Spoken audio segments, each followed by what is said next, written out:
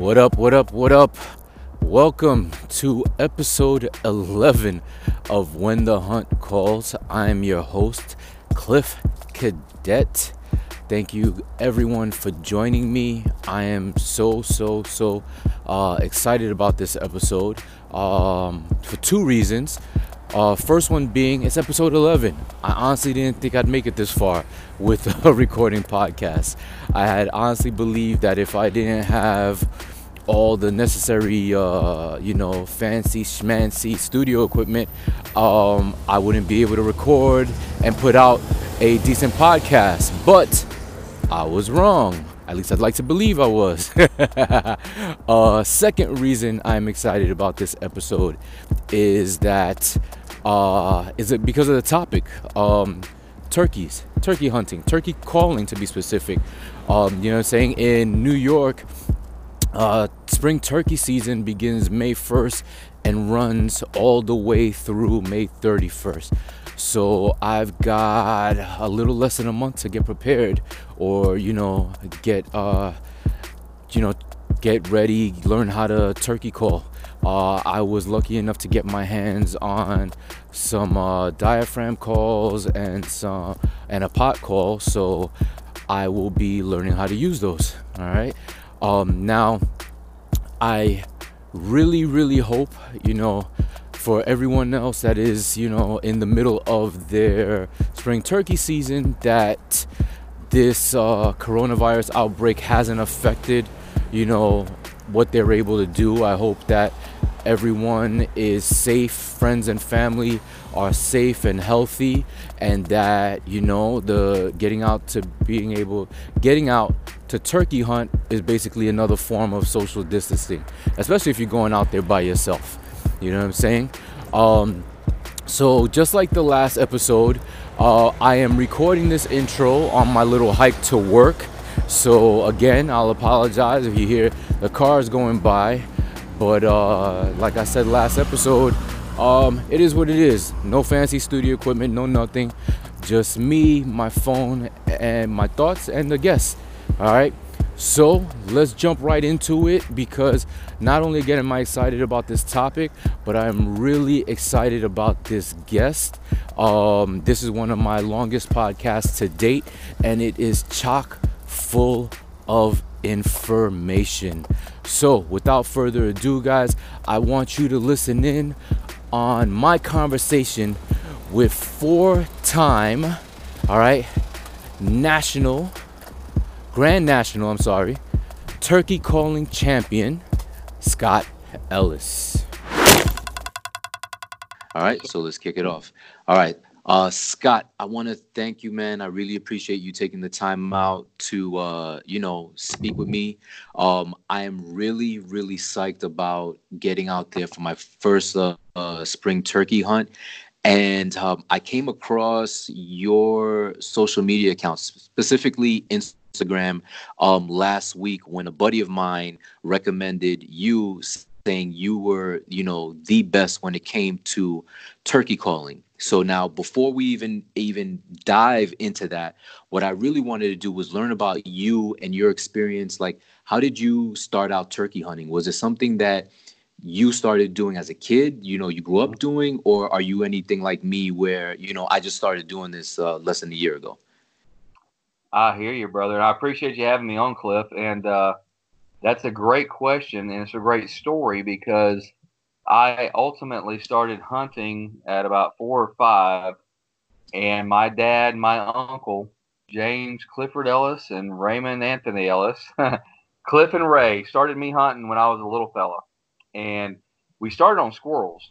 And squirrels are a great way to get people introduced to hunting, because one, squirrels are really good table fare. That might shock a lot of people, but squirrels are really good eating. Wow. All right. Yeah, absolutely. You marinate them, you skin them, you marinate them, you fry them, you grill them. They're fantastic table fare. And the other thing is they're forgiving in the woods. Like, you can go into a place and the squirrels might have been active as you're walking in, but they see you and they stop and they freeze. If you sit down at the base of a tree with a kid or your uncle, your aunt, or your granddad, and you just be still for 10 or 15, 20 minutes, those squirrels will forget that you walked in there, and they'll start moving again. And then they present shot opportunities for a young hunter, and they're great to learn patience and learn camouflage, but they're not as critical as a turkey or a deer or a bear or a moose or an elk. They're not nearly as critical. So they're a great way to cut your teeth, if you will, on getting in the woods. So I started hunting, like I said, 5 years old with a 410 single shot. From there, I migrated to wing shooting with, we have morning dove hunts here in Florida. Mm-hmm. And dove are great table fare. That's what it's all about. In the end game, that's what it's all about for me. Outside of the thrill and the adrenaline rush of hunting another wild animal, is we love to take it home, put it in the freezer, and then fry it in hot grease or grill it on the grill and make a meal. It's table fare. You know, it feeds our families and our friends, and that's what a lot of it's about in the end game. So I went to dove hunting, like I said, and then from there, ultimately, I started reading articles about this turkey hunting thing. So I was 7, 8 years old, and I was probably reading about it a year or 2 or 3 before I ever actually got my father, Cliff, and my uncle, Ray, involved in it, because they knew nothing about turkey hunting. That was not their thing. No, they loved the Second Amendment's rights. They loved to fire guns. They loved to shoot. They loved to get out in the outdoors, ultimately, but they weren't obsessed with hunting. They just knew it was a good place to give me good morals, to give me good standards and good ideals for conservation and for harvesting the food that you take to the table and to the freezer, and you harvest yourself. You kill these animals and you skin these animals, and you take them and you make a meal out of them for your family. And that was some great things that I was taught. I was taught patience. I was taught concealment. I was taught discipline. I was taught safety, firearm safety. So responsibility was a huge factor. There's nothing better than getting kids involved in the woods and in hunting in general. And so from there, I started reading these articles, like I mentioned earlier, about this turkey hunting deal. And I'm like, wow, you could actually yelp and cluck and purr and fly down cackle and cut.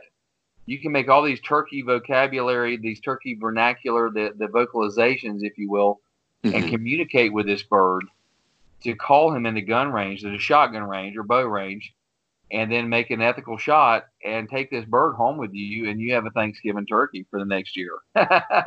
No, I hear you. I think that's the biggest thing that attracts me or gets me really amped up about the idea of turkey hunting this spring is how interactive it is. It's like, absolutely. You know, I'm psyched with the idea of, I haven't decided what type of call I'm going to use, but I'm leaning right now towards the idea of using a diaphragm call, so that way it frees up my hands to be able to use my bow.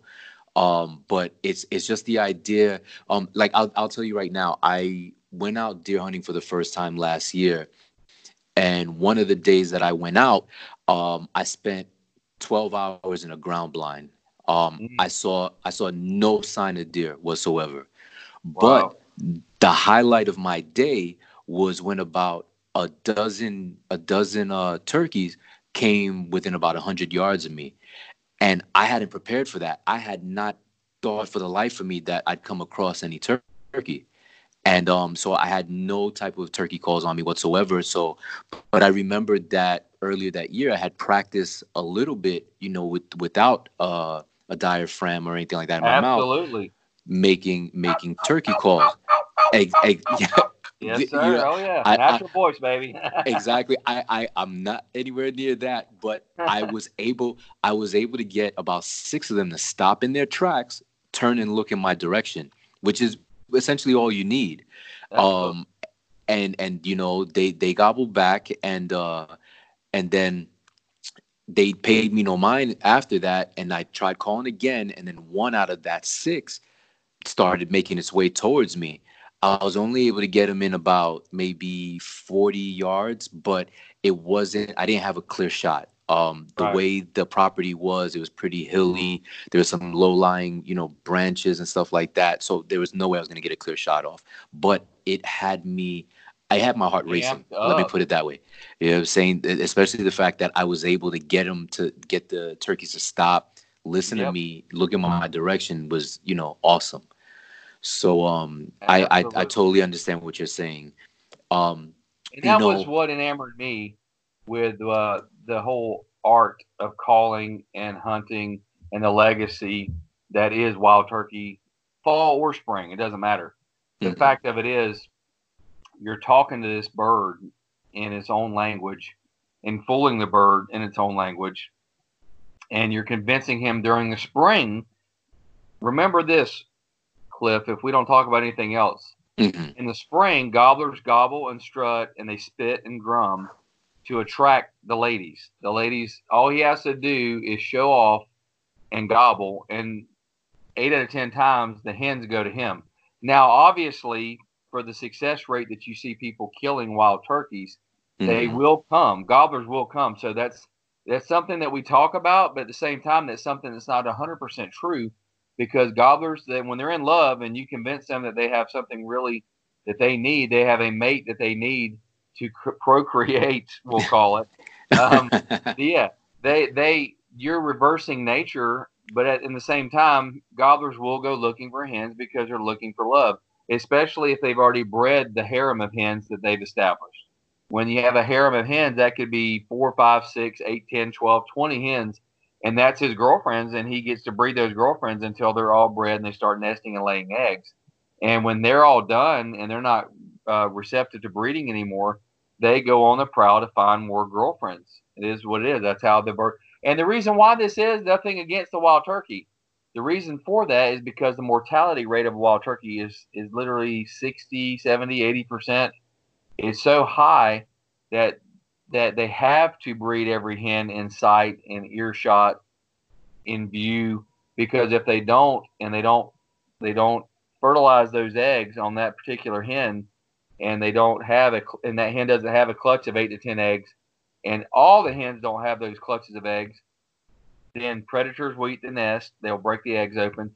The hen may or may not renest. They may not necessarily. The hens may not necessarily take to the insemination, if you will, and they don't lay eggs, and they're not fertilized properly. You have, once they hatch and the hens have their little poults, they have you have owls, you have hawks, you have every manner of predator that's out to eat a turkey for a meal. So basically, the mortality rate, like as I mentioned, is so high. If that gobbler doesn't breed every hen in sight, then they're going to not produce sustainable populations so they can continue breeding and living and doing their thing. So that's why a gobbler is the way he is, and he's built the way he is in nature from a biological standpoint, because if he doesn't breed every hen in sight, then he's not going to have enough offspring to survive to create and continue that population of turkeys. So anywho, I gave you a little bit of biology on wild turkeys. All right. So which I appreciate, but let me ask real quick. All right. So I'm from New York City, and in New York State, spring turkey hunting hours are from sunrise to noon. Now, am I at a disadvantage for not being able to hunt all day like some other states allow, or can I be just as successful hunting in the morning? Morning, midday, up to lunch is always great hunts. It all depends on the phase of the breeding cycle that you're in ultimately. And when I say the breeding cycle, if the gobbler is still in the process of breeding hens, it's going to be a lot tougher proposition because he's going to fly down with the hens. He's going to breed the hens. He knows he has hens that could become receptive at any moment, and those are the birds that are harder to kill. Now, you always have to remember that you have subordinate gobblers. So even though that one boss gobbler has 10 hens, there's more than likely 2 or 3 gobblers that are running around encompassing his area, if you will, that are looking for love in all the wrong places. And those are the gobblers that are looking for, what is a politically correct terminology? They're looking for leftovers. That's a pretty fair way of saying it. They're looking for hens that have been missed. They're looking for hens that may not have gotten bred. And that's what those subordinate or satellite gobblers are doing. So those gobblers can be fantastic to kill and easy to kill early season and in that early part of the day. Once the hens start nesting and the season progresses and they start putting their nest together, they start laying an egg, and then, God forbid, they start incubating after all 10 or 12 eggs are laid and they know they're done. They know biologically Mother Nature said you're laying 12 eggs or 10 eggs or 8 or 14. Once they start getting on the ground right after they roost together, they leave the gobbler and he becomes even more susceptible to calling. So it's a very, very delicate balance to find out where you're at, because it can be different 20-mile radius from where you're at. 20 miles from where you're at, it might be different. But all you have to do is identify where it is where you're at. And absolutely not is it a hindrance to be able to hunt them only to noon. I've killed a lot of birds in the afternoon. I've had a great success in the afternoon, because by that time they're definitely nesting or leaving the gobblers. But I've had tons of success with the subordinate or the satellite gobblers early season and mid-season, and also midday and early morning. All right. So it just depends on the bird and where he's at and who he's breeding. It's hard to pinpoint that, Cliff. It's hard to figure out exactly where they're at, because unless you're in that area of woods religiously for hours and hours and you're watching them, you really don't know what phase of the breeding cycle they're in. And that can be really hard. So all you can do is go out there at daybreak and owl hoot and crow call and locate your bird and set up on him within 100 yards, give him some tree calls, let him know you're there, let him fly down. Once he flies down, his feet hit the ground, then you can start yelping to him. You can cut a little lightly to him. You can start talking to him and having that conversation that we talked about, engaging that conversation. And then the game goes. That's how the game goes. Then it unfolds. All right. So you know what? I don't mean to cut you off, because, dude, you are a humongous wealth of information right now. I've got a pen and paper. I'm jotting down notes like a school child. All right. So here's the deal. Scouting, because of my family commitment and work, scouting is difficult for me. Even though the public land that I'll be hunting will be less than an hour from me, I may or may not be able to get out there to hunt. Right. I mean, to get out there to scout. I'm sorry. So now in a perfect world, again, and I'm just trying to get familiar with the terminology of the different calls, right? So sure. I'm out there before sunup. How do I want to start? What are the different calls that I would utilize, I guess, once I'm there in a blind waiting for the sun to come up? Well, you don't want to get in a blind before the sun comes up unless you're in a position where you have to be handcuffed. That's the only time you want to get pinned down into a particular position, is only whenever you're in a place you can't move. Now, if you're hunting public ground, I'm guessing you've got a lot of area to move around on. For example, yes. I have to share a little bit of fun with you, a little fun fact. Last Saturday, I harvested my second Osceola in Florida for the year. I tagged out in Florida, and that bird had 5 beards totaling 37 inches. He had an 1 3/4 inch spur and an 1 5/8 inch spur, and he weighed 21 pounds. It's going to potentially be the top 5 atypical gobbler in the state of Florida, probably three or four. Nice. He didn't set the record, but he was right there with the record. And Osceolas rarely have multiple beards. Now, that particular hunt, let me get into this. I'm segueing into the fact that this particular hunt, we knew we were in a very small tract of property. We knew the turkeys were there because of scouting and prior knowledge, but we knew we could not really move other than in about a 150-yard radius from where we started. We could not move. We had orange groves around us, and we were sitting in an oak hammock. And so we knew that we could not move very much. So that's the only time that I will pinpoint and not be able to use your boots, so to speak, to your advantage, to be able to move around and get closer and tighter. So these birds gobbled on the roost, Cliff, and they were 200, 300, 400 yards from us.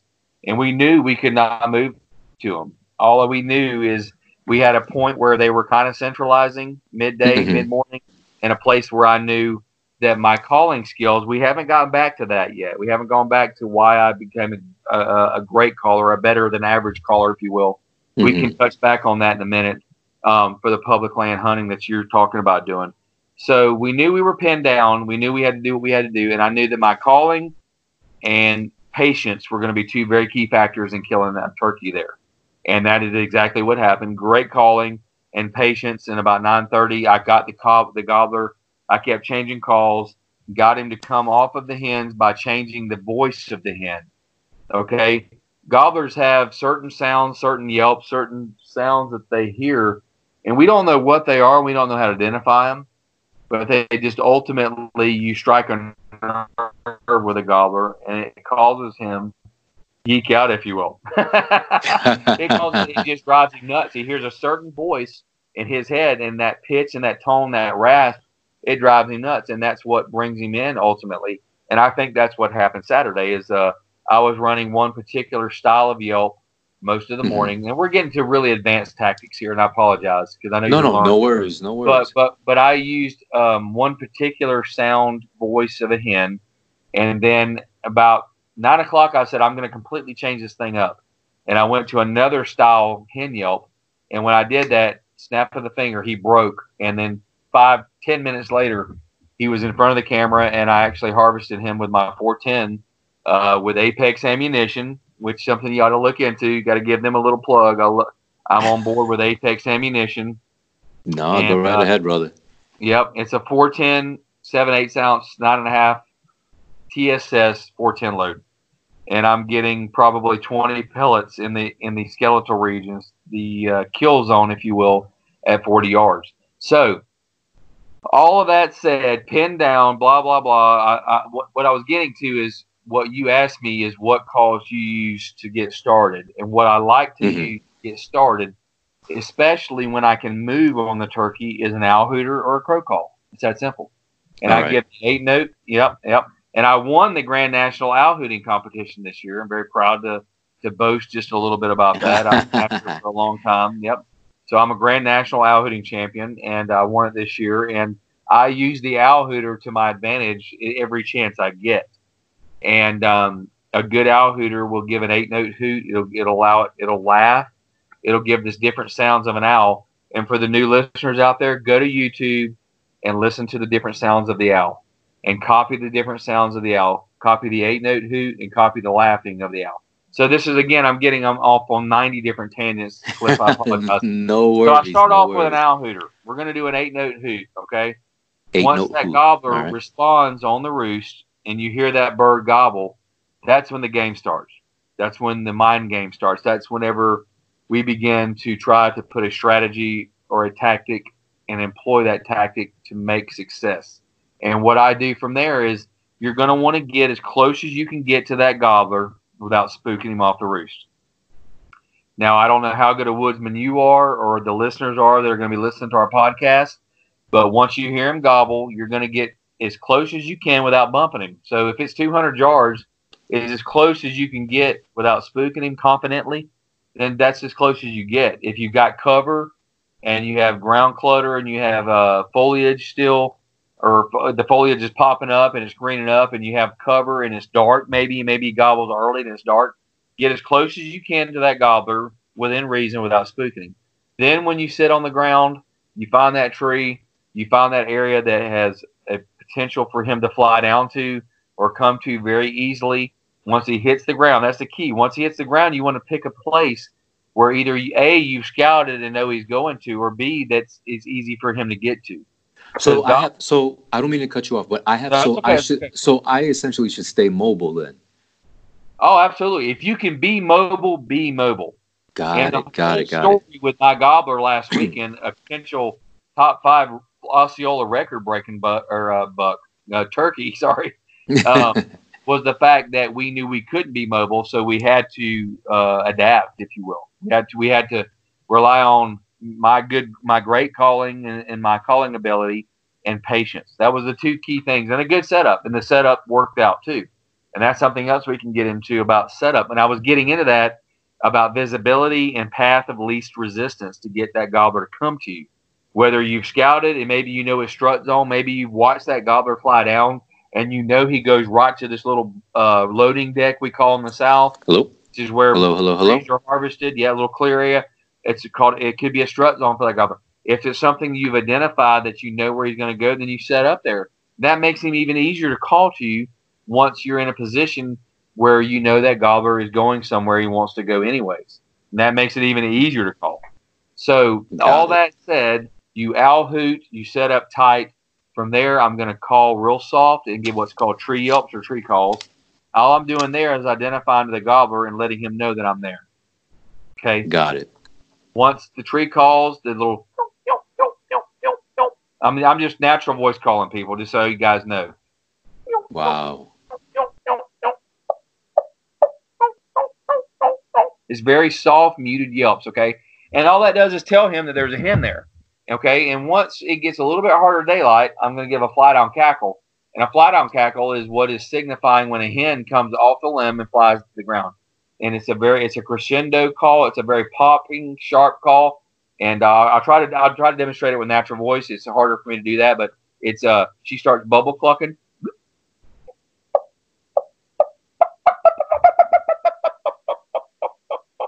Again, natural voice, not my greatest call, but you get the sound and the rhythm. Yes.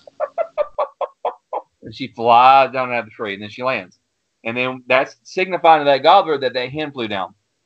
After that, Cliff, let the game begin. Don't say another word. Don't say another sound. Let him fly down. Once he flies down, then engage him with some basic yelps, and only get more advanced in your calling if it needs more advanced calling to get him to start closing the distance. If he hits the ground and he starts closing and all you're doing is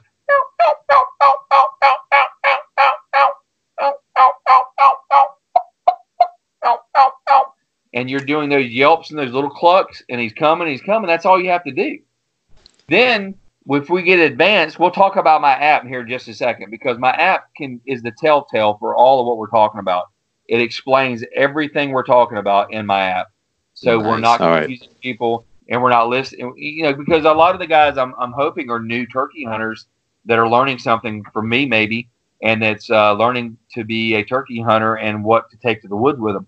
And so the gobbler flies down, his feet hit the ground.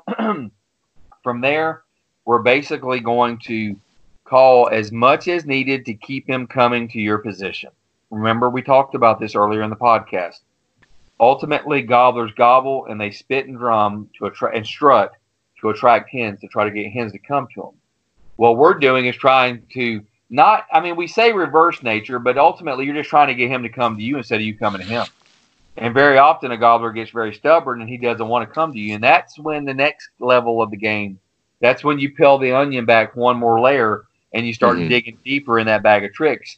And I could go on for days about this stuff because it gets so advanced on the different tactics. But I'm going to always go back because I know we're limited on time. We've already been on here for about an hour already, about 40 minutes. Yeah, I know. I can get long-winded.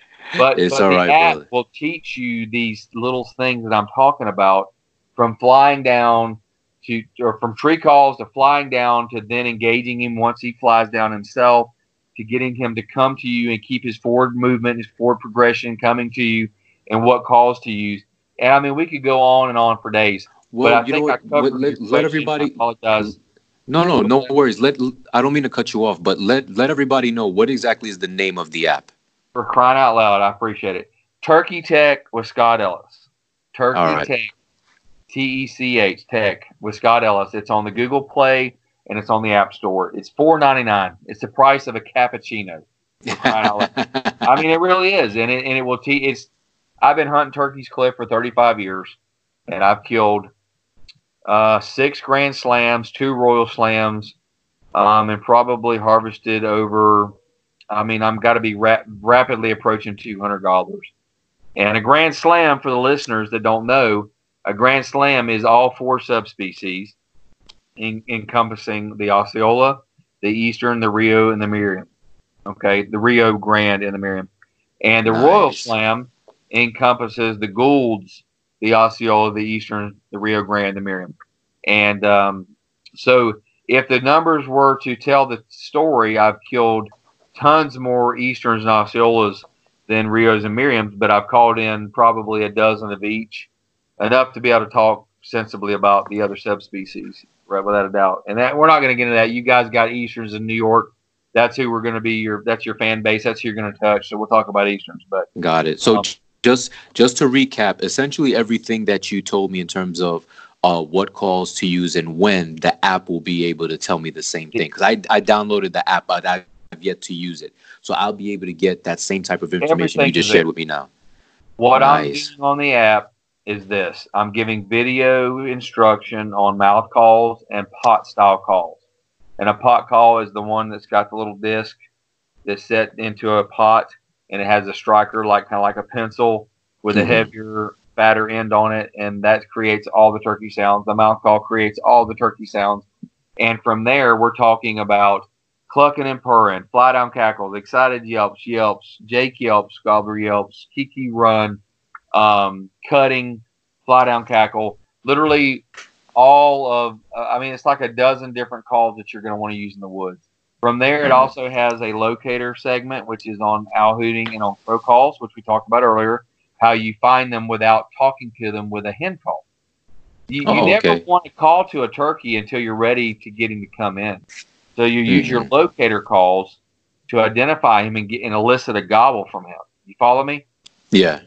Then once you find out where he's at, you move in, you set up, you get close. The getting close off the roost is the same scenario if it's midday or in the afternoon or lunchtime. You just when he gobbles, you want to quit calling to him and move as close as you can to him, because the closer you get to him and the less distance you have for him to travel to get to you, the more successful you'll be. So remember that little tip right there. You're always wanting to get close, but you have to be very cognizant of the volume of the gobble and how close you're getting to him. You don't want to spook him. You spook him and the game's over. But you want to try to close the distance as best you can. And there's not a lot to tell you about how to gauge the volume of a gobble. It's just going to be something you're probably going to have to do with somebody that knows the volume of the gobble and that can turkey hunt. And maybe you go with that guy and he can kind of teach you, or you run the School of Hard Knocks. But because gobblers can tend to some gobble louder than others, and I think they have the ability to control the volume of their gobble. So they can be very deceiving. It can also be deceiving with the foliage on the forest or the woods that you're hunting. That can also hinder the volume, and you can be confused on how close you think he is because he sounds really close or really far, all based on density. Yep, on the wood. So the acoustics will basically play a huge part based on the growth in the later the spring, the less loud they'll be. So that's a good rule of thumb. Later in the spring, as the leaves pop, he'll sound very faint, but he might be a lot closer than you think he is. So that's a good rule of thumb. But the app, going back to the app, Turkey Tech Clip, it talks about all these calls. It has audio of the wild turkey making these sounds. It has audio of me reproducing these sounds on a pot call and a mouth call.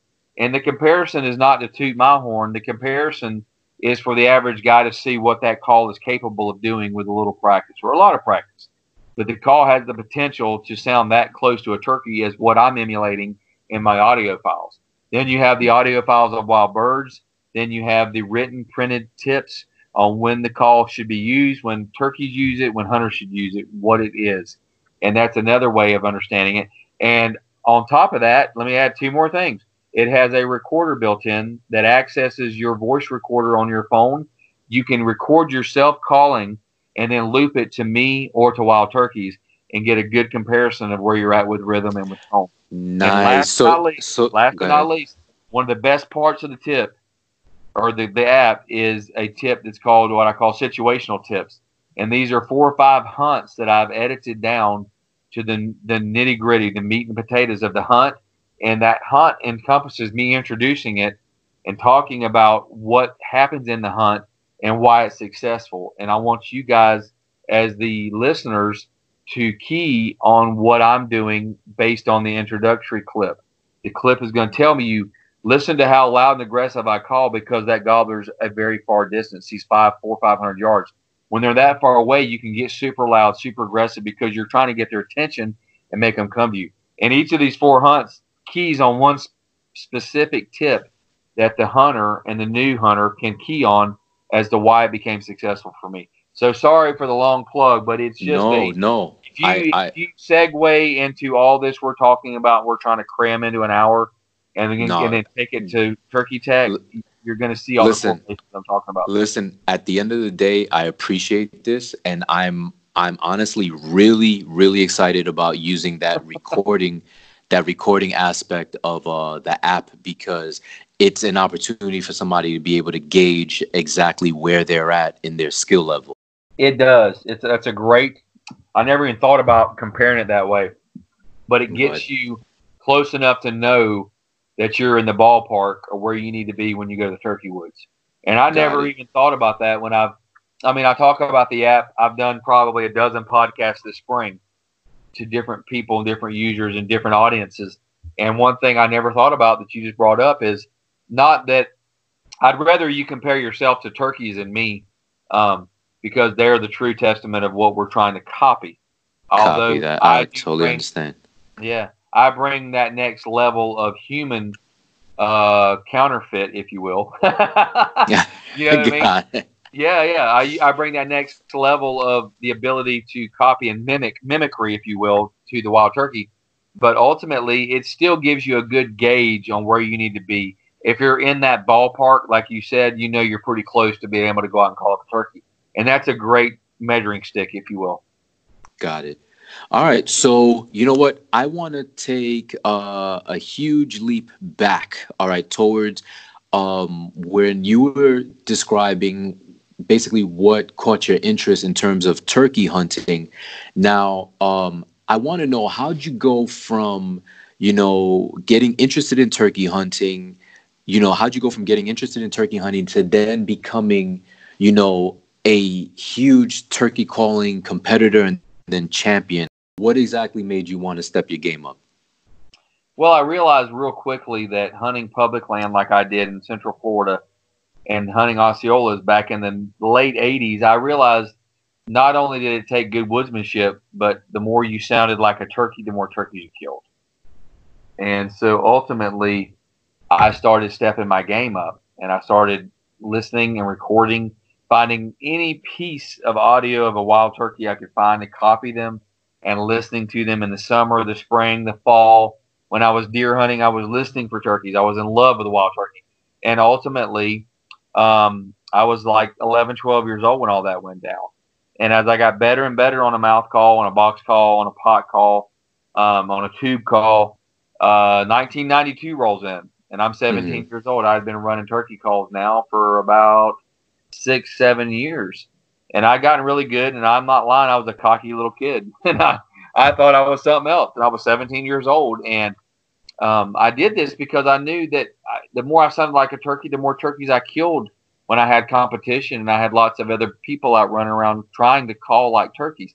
Um, I mentioned earlier, or did not mention earlier, that I'm musical. I play guitar and I sing, so I have a little bit of I have the ability to hear pitch and tone and rhythm, and that's you're a leg up on your fellow hunters if you can hear that and you can Hmm. pick up on those different musical aspects of turkey calling.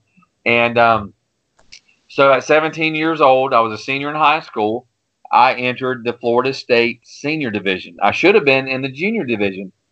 The gentleman there at the Mm. table registering all the callers, I walked up to him with my $20 in 1992, and I said, "I've only got this $20. Can I enter the senior division instead of the junior division because I think I can hang with the big boys?"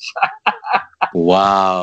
oh yeah, yeah. I mean, I was young and I was cocky. I'm not lying, but I was pretty dang good for my age. Well, I didn't win, but I placed second in the Florida State Senior Division, and that is where it started to evolve into where I'm at today, 25 years later. Now, during that time frame, proud to say I served the United States Army in my country for 6 years, Thank and you I for your joined the Army. service. You're very welcome. I was in college. I dropped college, joined the Army in 1992. The same year, the following winter, joined the Army, went away for basic, and I served 6 years and got out in 1998. And in that time frame, I called in some competitions, but didn't realize that the art of competition calling was much different. Even though you capitalize on some of the same attributes, meaning realism and tone, realism and rhythm, the ability to complete that call and give that call on demand. You, there's a lot of things that you do on the stage that you can equate to success in the field, but you Hmm. have to identify what they are. And as I was learning the game of competition calling, I was still killing the crap out of turkeys, I promise you. But I had not figured out the game of competition calling. And then I moved home after the Army. I stayed in South Carolina in Fort Jackson until 1999, and then I moved home in '99, and I've been home now Well, I guess it'll be 21 years. That would be 21 years I've been back in Florida, and I love hunting Monticello turkeys, and after, oh my gosh, 80 titles across the nation, 3 Grand National titles in turkey calling, 1 U.S. Open owl hooting championship, 1 Grand National owl hooting championship, top 5 in the friction at Grand Nationals, 5 top 5s in the open division. I'm 11-time Florida State calling champion. I'm not trying to brag, but I finally figured out how to win. I hear you. I hear you, Yeah, brother. yeah, I yeah. hear I'm you. sorry to sound like a braggart. I'm not. No, I please finally don't. figured out the It's game. I'm Go ahead. at the end of the day, I'm a huge fan. You know what I'm saying? The more and more I learn about you, I'm becoming a huge fan, and so everything you're sharing is just giving me more and more stuff to go ahead and look into and research. You know what I'm saying? I appreciate that, brother. Nah, no worries. I figured out how to win, and I figured out how to take that calling ability to the woods at even a higher level than I did when I was a kid and played second in the Florida State in 1992. So, and one of the things I learned from competition calling that I haven't mentioned yet, I got to touch on this, is that you master the call. It's like Eddie Van Halen playing the lead riff to Jump, or Running with the Devil if you're a Van Halen fan from the old days. I mean, he knows he can pick that guitar up and play that note for note. I can put a turkey call in and play a fly down cackle if we're calling it playing it. I can give a fly down cackle. I can give a cutting sequence. Every call that a turkey does, I can do it better, faster, not necessarily with the better tone, because turkeys have a tone we cannot recreate with latex or with glass or crystal or wood. But I'm really good with the rhythms, and I'm really good with the speed of cadence. And I learned how to do that on demand. And that's what I'm trying. My punchline I'm trying to get to is, once you get to that level, you learn how to do it on demand, and you learn how to be able to produce it under pressure. Because I promise you, calling the judges behind a curtain is 10 times worse than sitting in the woods and just yelping up a turkey. So you learn to command the call, control the call, and create the sounds you want to create on demand. You don't have to make it happen. You don't have to think about it. You just go, I need to give a fly down right now. Let's do it. I start bubble clucking and I fly down. Or right now, that gobbler's hung up at 60 yards. I need to quit getting so aggressive and start purring and clucking to that gobbler to calm him down and try to convince him that I'm really a hen.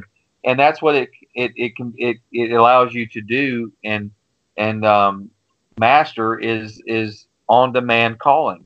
And that's something you cannot forfeit to anything you do, because a lot of people struggle, a lot of turkey hunters struggle with calling aspects because they cannot do it on demand. They have to think about it. They screw it up. They don't create the call they want under the pressure. And that's something that if every turkey hunter took a little bit of time, I'm not saying everybody should go compete. I'm saying everybody should learn to be proficient on more than one type of turkey calling device. If they do that, they will up their game. They will kill more turkeys, period. Nice. I appreciate that tip. So, all right. So here's the deal. This is actually turning into not only my longest podcast episode to date, but my most informative. So I want to say thank you for that. So absolutely.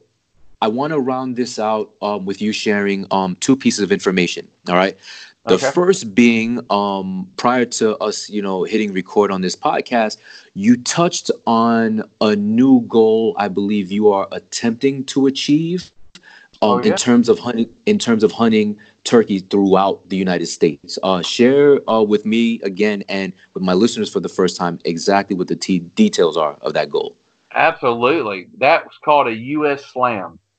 And unfortunately, the coronavirus has hindered the success of my U.S. Slam. And let me define that, Cliff.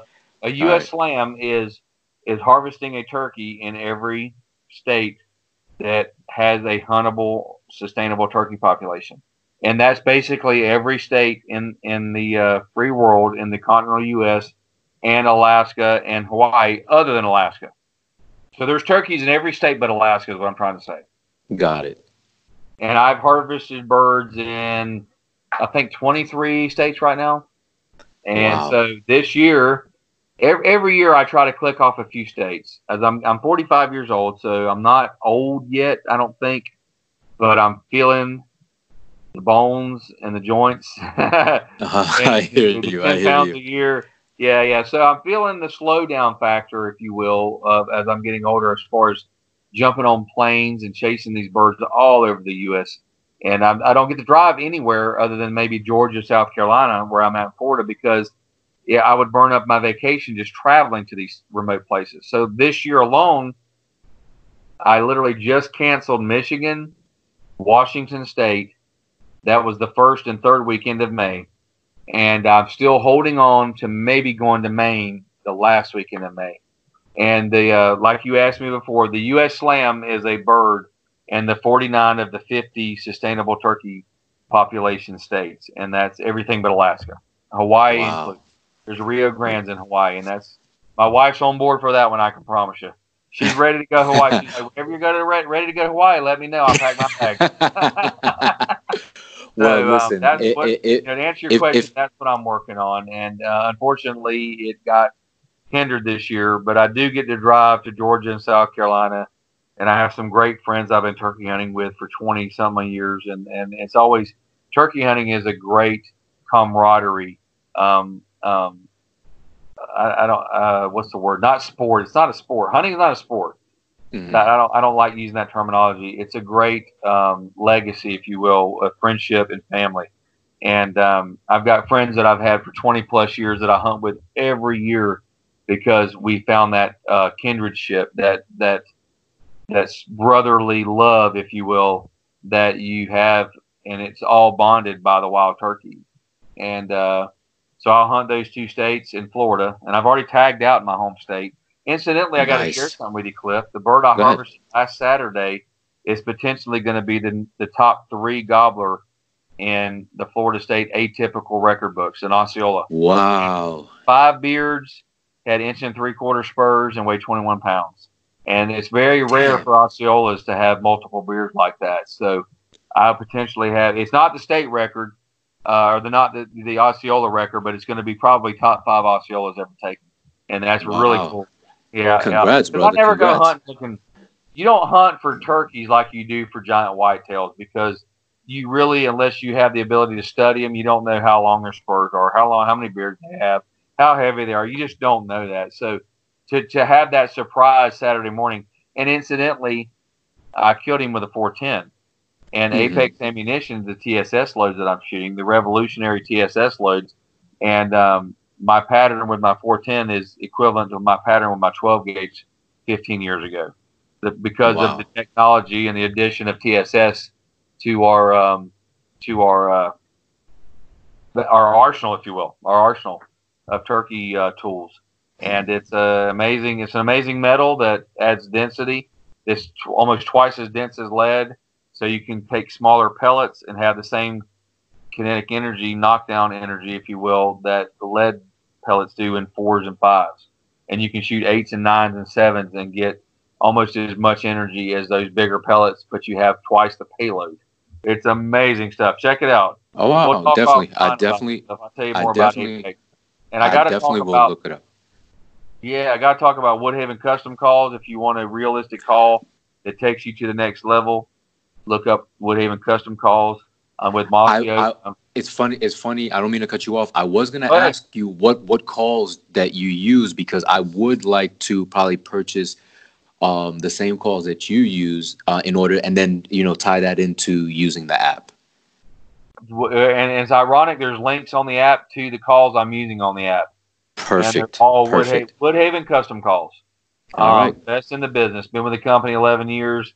I'm a guy that's I've worked my butt off in this industry to get where I've gotten, and a lot of that is loyalty and sticking to products that you believe in, that you use personally in the field. It's not about getting on board with a company just to get a title and get free crap.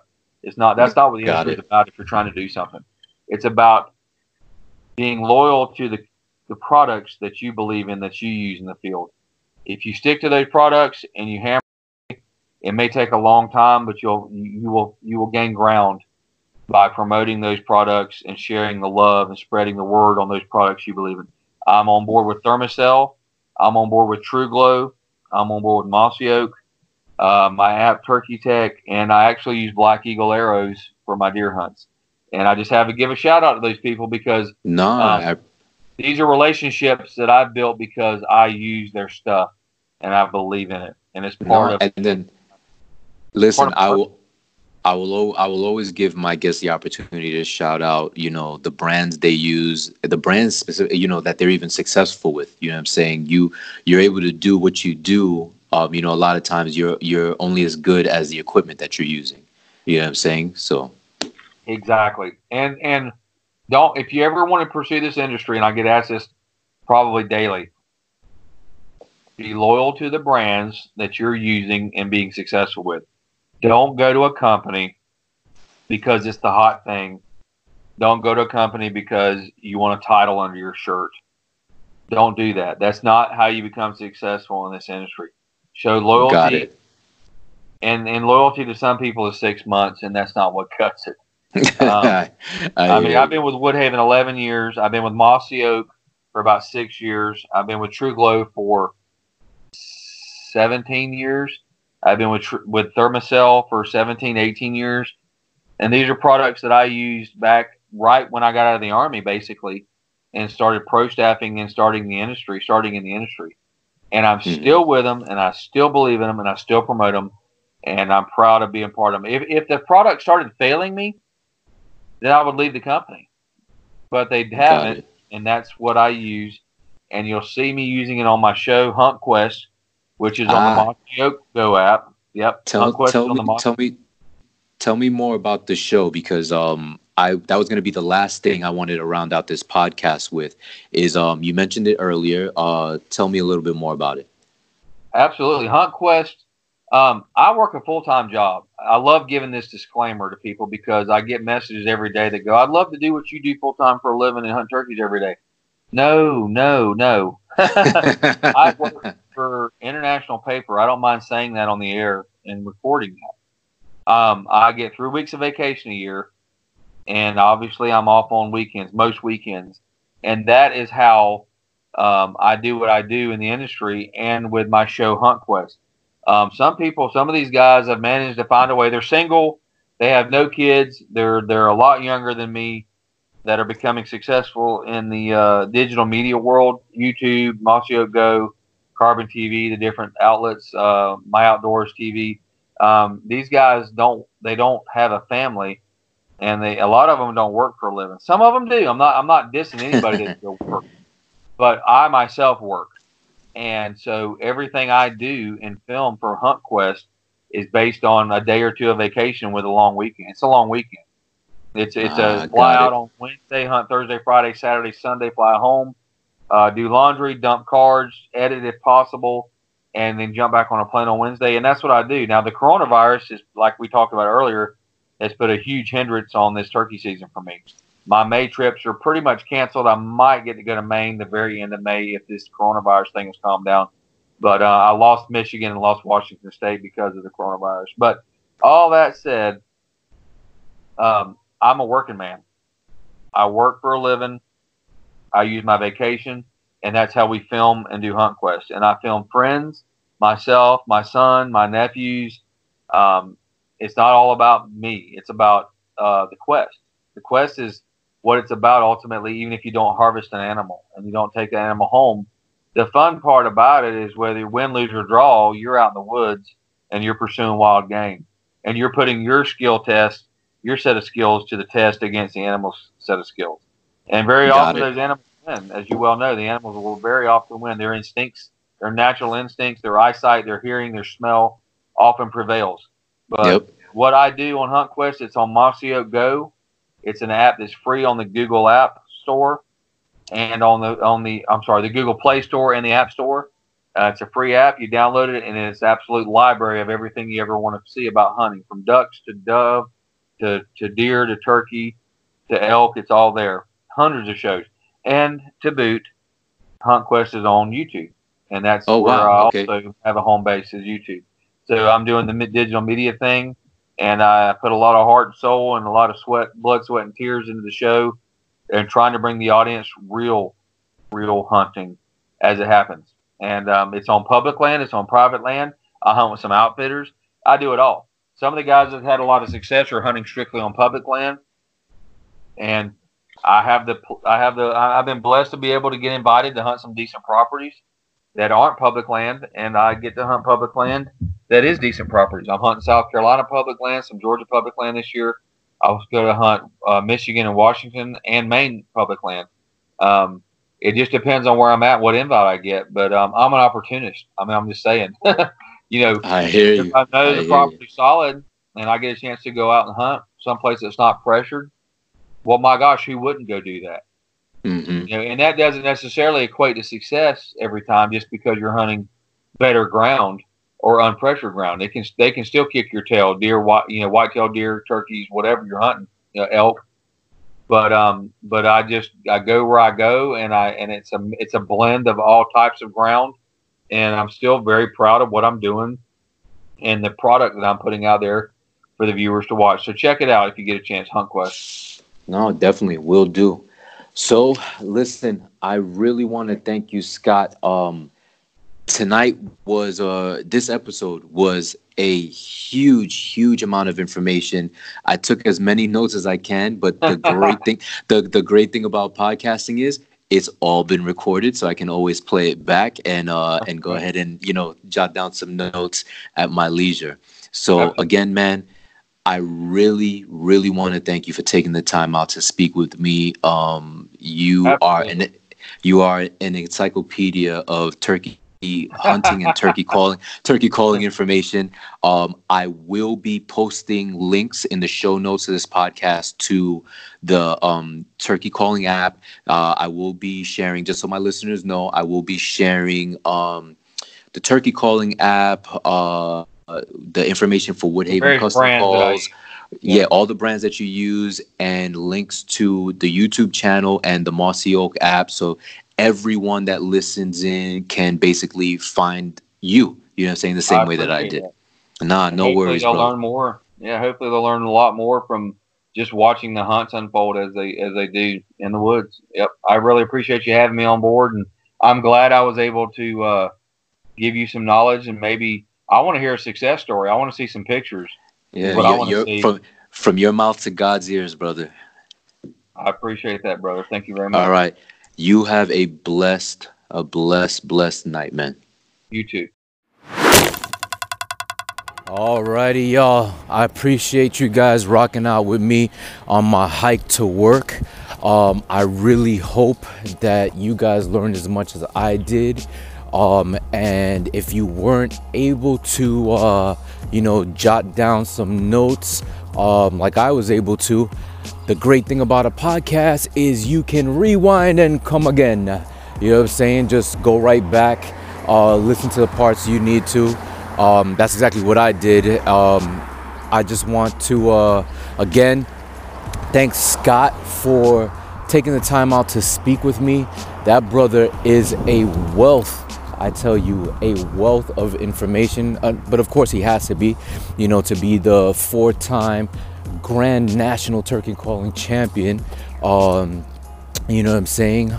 So again, thank you, Mr. Scott Ellis, for passing on some of your knowledge to me. I do hope to be successful this spring turkey season, and I will be sharing my picks with you, brother.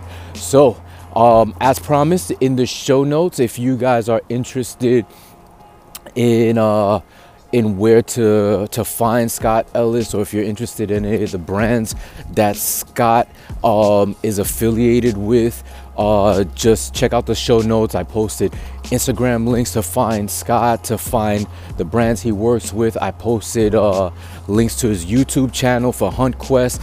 I posted the link to the Turkey Tech calling app that Scott has built, as well the link to the Apple one, but it is also available on Google Play Store, all that good stuff. So don't forget to check out the show notes.